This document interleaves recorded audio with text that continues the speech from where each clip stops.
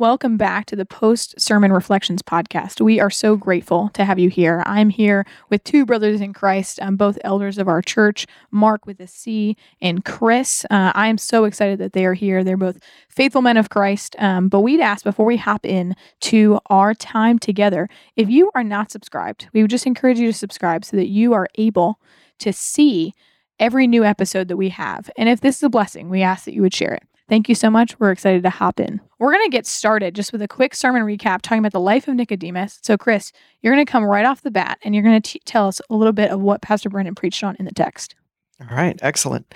Well, as you mentioned, this is the passage about the Pharisee Nicodemus approaching Jesus as night. And Pastor had mentioned he was part of the Sanhedrin. He was a ruler, so he was well-known, well-educated, well-respected in Israel. And he's humble enough to be fascinated by the signs that Jesus has been performing and wanting to know more and hear it directly from Jesus. So he approaches Jesus, but he still does it by night, kind of probably protecting his own reputation.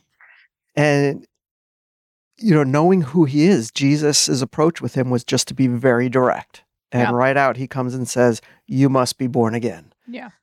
And Nicodemus is like, "What? What do you mean, sir?" Like, how? And Jesus doubles down and he says, "Unless you are born of water and the Spirit, you cannot enter the kingdom of God." Mm. And Nicodemus, through the discussion, is just not getting it. And Jesus points out that, with all his religious knowledge, he's not understanding. And why? Because these are heavenly things. And Jesus was like, you're not even understanding the earthly things. How will you understand these heavenly things? Then Jesus alludes to himself, the Son of Man, who has descended from heaven, talking heavenly things. And then Jesus gives Nicodemus an illustration from the Old Testament that he'd be familiar with, from Numbers 21, of Moses lifting up the serpent.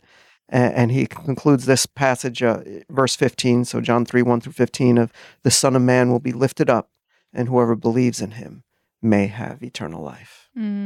That's so good. That's so good. There were many things kind of discussed in this sermon. We started with the discussion about Nazi Germany and I'm going to blank on the names. What are the two names of the men? I could not pronounce them correctly. Adolf Eichmann was the man behind the desk. So he was like the behind the desk murderer. The man on trial, the administrator of the Holocaust. And then the man who came in as a witness to testify was Yechiel Denur. Yes, Denur was the word that stuck out to me. And so Pastor Brennan talked about in that beginning illustration that Dior was looking at Eichmann and he saw himself and the evil that he was capable of. And so that was kind of the hook that brought this whole picture together of saying, no matter who you are, whether you are a religious zealot or you are, he said, a Samaritan slut, which was hilarious. I couldn't not say that on the podcast because I thought that was just such a clear language of like, regardless if like the world's disgraced by you or the world will consider you a good person to be a good example of, we all are even at the foot of the cross and we all are deeply sinful, deeply corrupt. And so in light of that reality that we're deeply corrupt and we're deeply in need of Jesus, I would love to hear what are some of your guys' takeaways from this sermon? Start with you, Mark. Okay, well, interestingly in the text, if you look at the way John began it, he said, "Now there was a man of the Pharisees." If he had said there was a Pharisee named Nicodemus, would that have changed the meaning if he had not said there was a man of the Pharisees? So by beginning it, he is saying Nicodemus is just a man, regardless of his reputation, regardless of his societal reputation and his education and his prowess. He's just a man. Yeah. So the takeaway for me was we're approaching God as who we are, whether you're a man or a woman, regardless of your reputation, you're bare before God. And I love how that set the tone for the rest of the conversation. Yeah. That here's a man talking to a rabbi who is very interesting to him because no one can do what he's doing unless God were with him. So he at least Nicodemus made that connection. Yeah. But he made it as a man. And that's something that I appreciate in myself because we are all before God coming from different socioeconomic backgrounds. When we come to church, there's people with different educations, different understandings, different levels of reading, all kinds of things, but we are all coming just as people. So that was a major takeaway for me. I think that kind of set the tone for the remainder of what Pastor Brennan was starting to construct with the rest of the sermon. Yeah.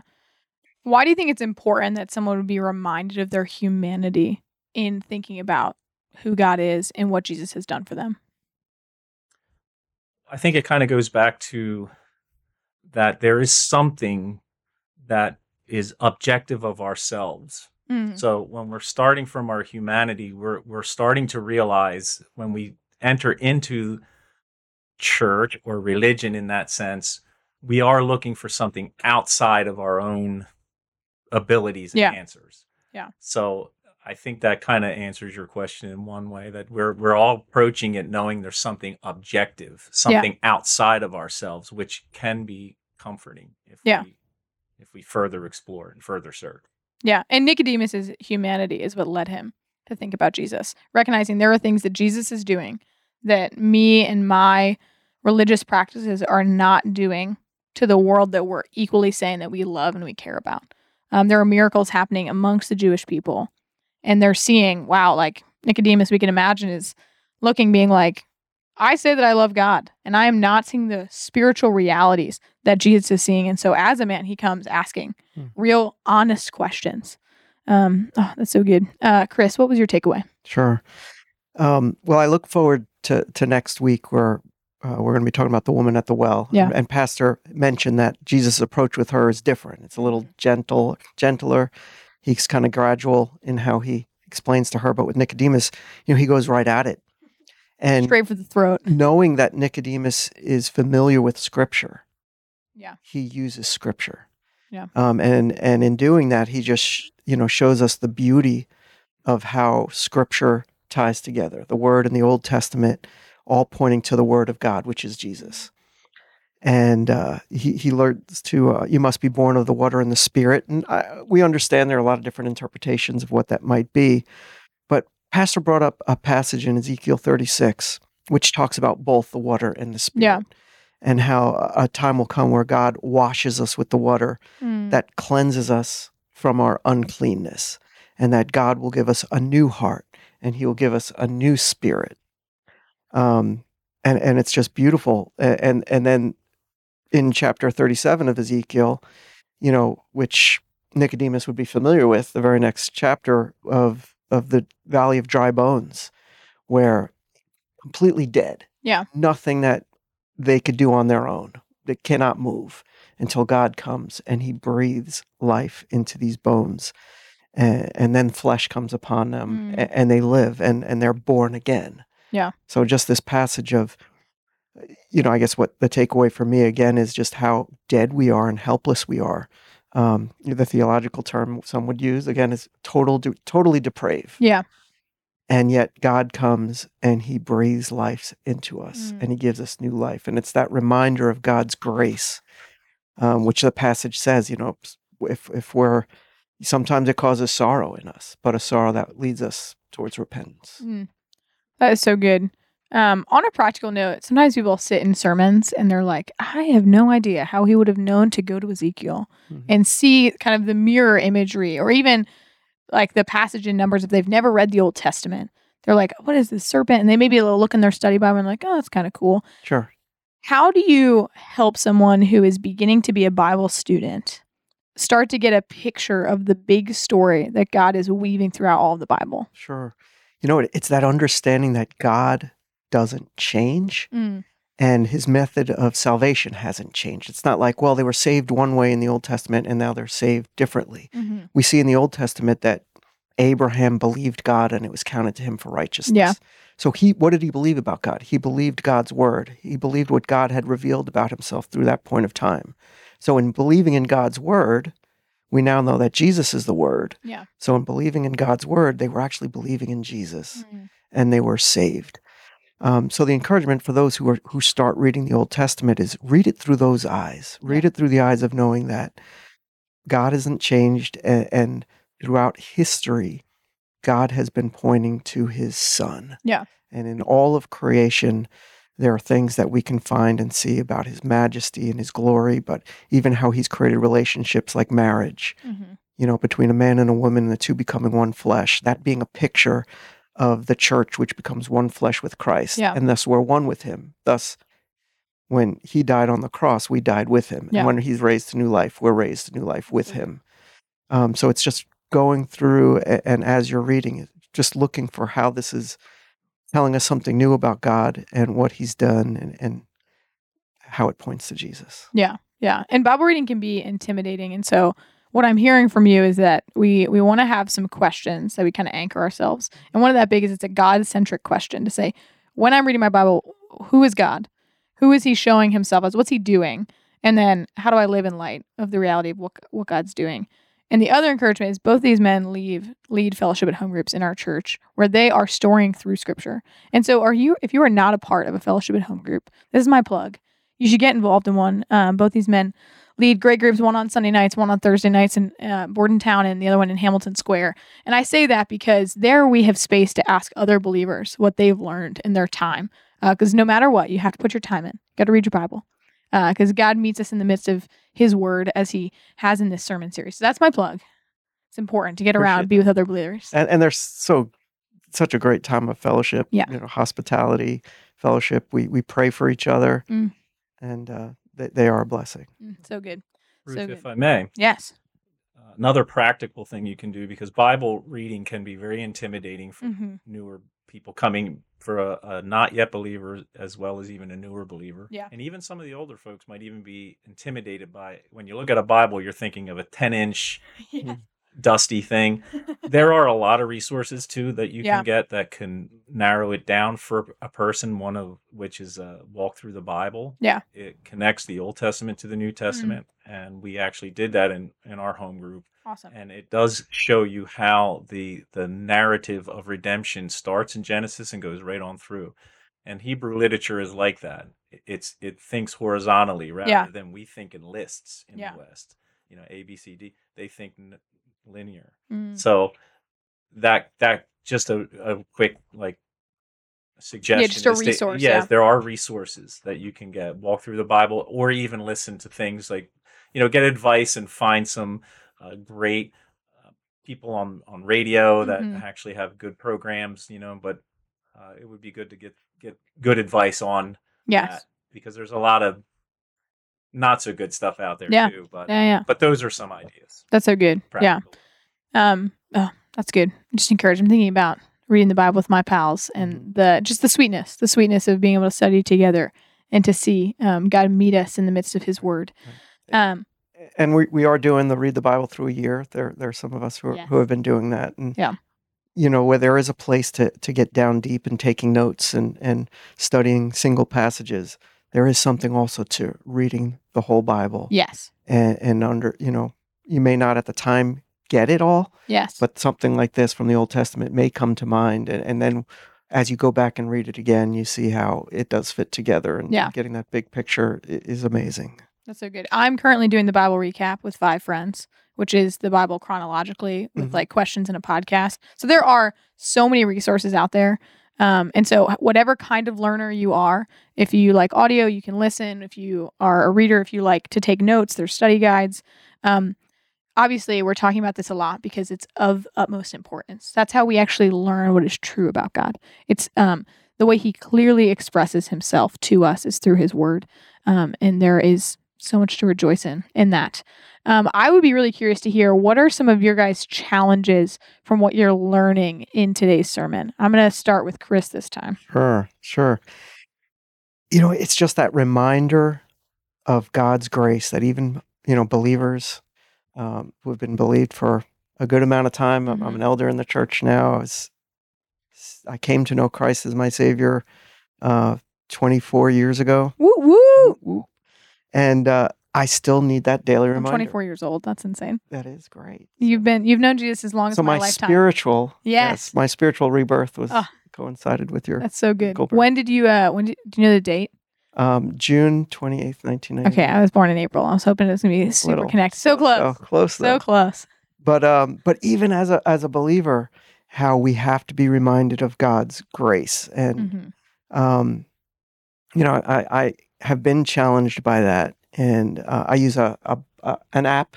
I'm an engineer, so I like to Big tech guy. to list things out. I use an app called PrayerMate, where that starts out just as if you had like a prayer cards and a Rolodex or something like that.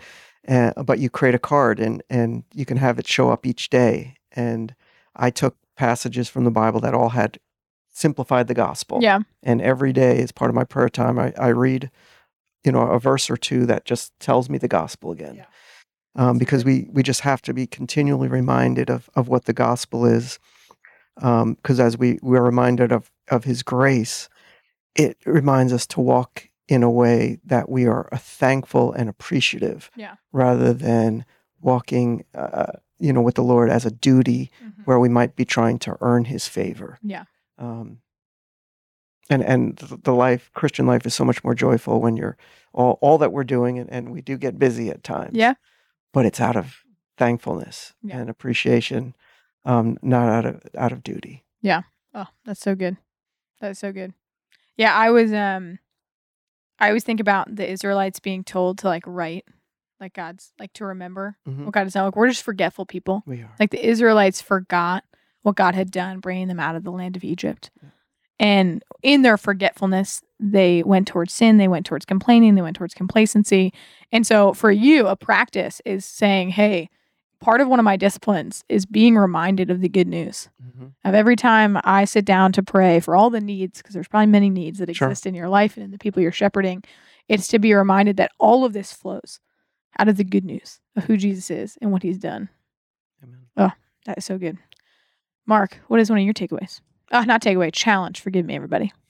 Well, one of the challenges is that we, and Pastor had mentioned this in the opening with the illustration of the war trial, that we are really our own enemies. Yeah. And for me, on a personal level, knowing that you are your own enemy could be the challenge, but it could also lead to the encouragement. Yeah. Because now it's taking you out of you being your own resource and looking objectively.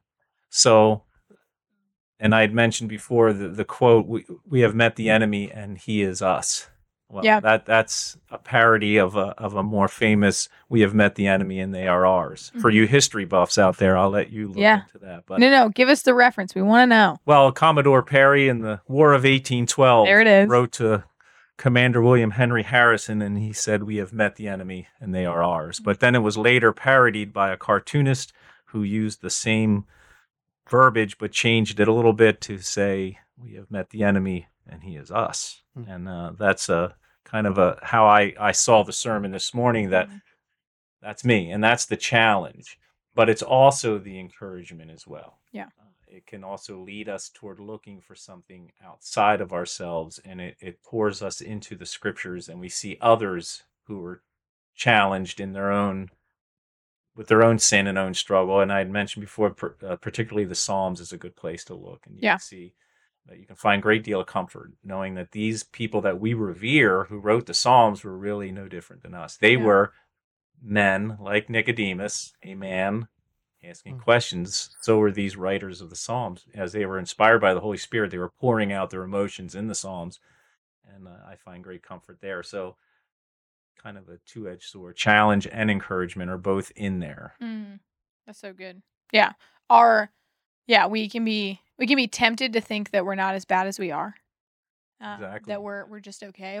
Nicodemus would have been someone that you would have been stoked if your kids looked up to. But he did not have his eyes open to the reality of who Jesus was. We often just want good enough, and good enough is not doing bad things we specifically disapprove of. But that doesn't mean there's actually new life there. That there's someone that's saying, "Man, I've actually put my whole trust in Jesus."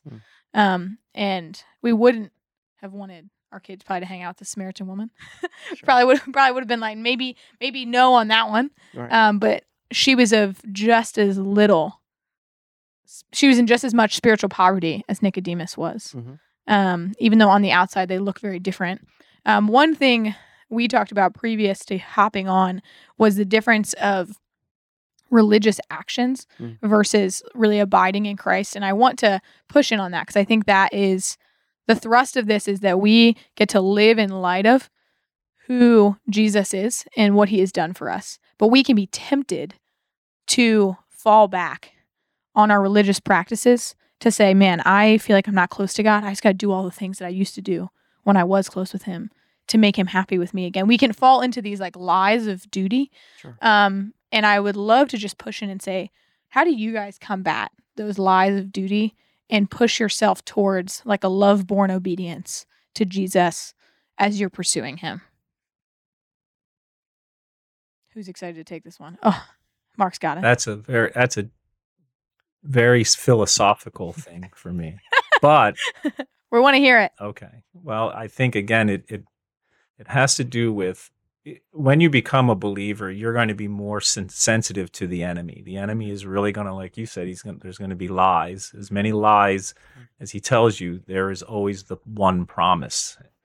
The promises of the hope in the finished work of Christ. So when you work in light of that promise and that hope that has already been accomplished for you, your motive now is just, even if you feel like you're being pretentious in an action that you're doing, you almost have to just do it anyway. You just kind of like, I'm going to serve, might not feel like it. If you wait till you feel like doing anything, you do very little. Do it. Yeah. So, I mean, I guess what I'm saying is it's okay to serve Christ even if you're not up to it, because most of the time you won't be. Yeah. I think pastors struggle with it. I think missionaries. I think mothers and fathers. I think anybody to even do a devotion with your family can be a challenge. And I remember doing devotions with the family early on. The kids are all over the place. You're wondering if you're making any difference here. Nightmare. But I think it's just in the consistency of knowing that your ministry is going to not look perfect. It's not going to be that who's the artist that drew all of the Norman Rockwell. Everything is this is idealistic. Yeah. Your ministry is not going to look like a Norman Rockwell painting. It's going to be messy, and you're going to probably have regrets and failures, but you're doing it always in the motivation and the hope that Christ gave you, because he loves you. He didn't call you. He came to you first, and then you go into ministry. It's not, I need ministers. He loves you. Yeah. He wants you to know him, and then he duplicates himself through you. Yeah. Into the good works. Yeah. And again, I guess my encouragement would be, you don't always have to worry about it looking great and perfect, and even like feeling like I did a great job today. Yeah. Because I think we all want that. We come off the pulpit and we want to get the handshake. Great job. Yeah. Come back from the mission field. Hey, man, you led 1,000 people to the Lord. Yeah. People come off the mission field maybe feeling like they haven't done a thing, but it's knowing that they did it in the love of Christ. Yeah. Jesus. Yeah. That's so good. We're not lining up for Jeremiah's ministry. No. Right. No. We're not lining up to be faithful and to seeing none of the fruit, to not see the promised land. Right. Moses, exactly. He saw awesome things, but he didn't see what he wanted, which was the promised land. And he wasn't even really looking for the job either. He was. Oh, absolutely. Moses was pretty cool, pretty happy, shepherding. Yeah. And there's something beautiful about that. Of we have the long distance view that like my treasure's in heaven, and I'm going to pursue Christ, and good works are going to flow out of my pursuit of him. But my aim has to be to first pursue him. It can't be to pursue good works. Right. It can't be to pursue his acceptance. And that doesn't mean that my feelings are always in line with my pursuit of Jesus, because oftentimes they're not, right? Probably most of but again, what encourages me is what Jesus once said to his disciples, or they actually said to him, where else are we going to go? Who else has the words of eternal life? Right. We're going to continue to follow. And so I think that's the encouragement, coming to church and just being consistent. And my children have seen that, and my wife and I, our relationship, they see the good, the bad, and the ugly, but they saw the consistency of just going. We're going to church. It's important to us, even though I don't feel like going. It's cold out, it's raining. Excuse. Yeah, whatever. Or I'm just not spiritual enough today. Or whatever. It's just it's the consistency of going. Yeah. And I mean, It's just the experience of doing it, I think, more than just giving you a formula of how it's done. It's just you do it. Yeah. That's so good. Chris, what about you? Yeah, I mean, just as God's grace applies to our salvation, it's God's grace that empowers the work that we do. Yeah. You know, we're to be faithful. You know, we're to know His word, especially as servants in the church, to walk according to His will and how we're supposed to love His people and care for His flock. But as we do work, we can't be results based. Yeah. We really need to trust and walk in such a way that we're faithful and trust His Spirit to work in the people of those that we're ministering to. Yeah. And there's comfort in that, and there's peace in that, that we don't have to have all the pressure when giving the gospel to someone that they'll respond. Yeah.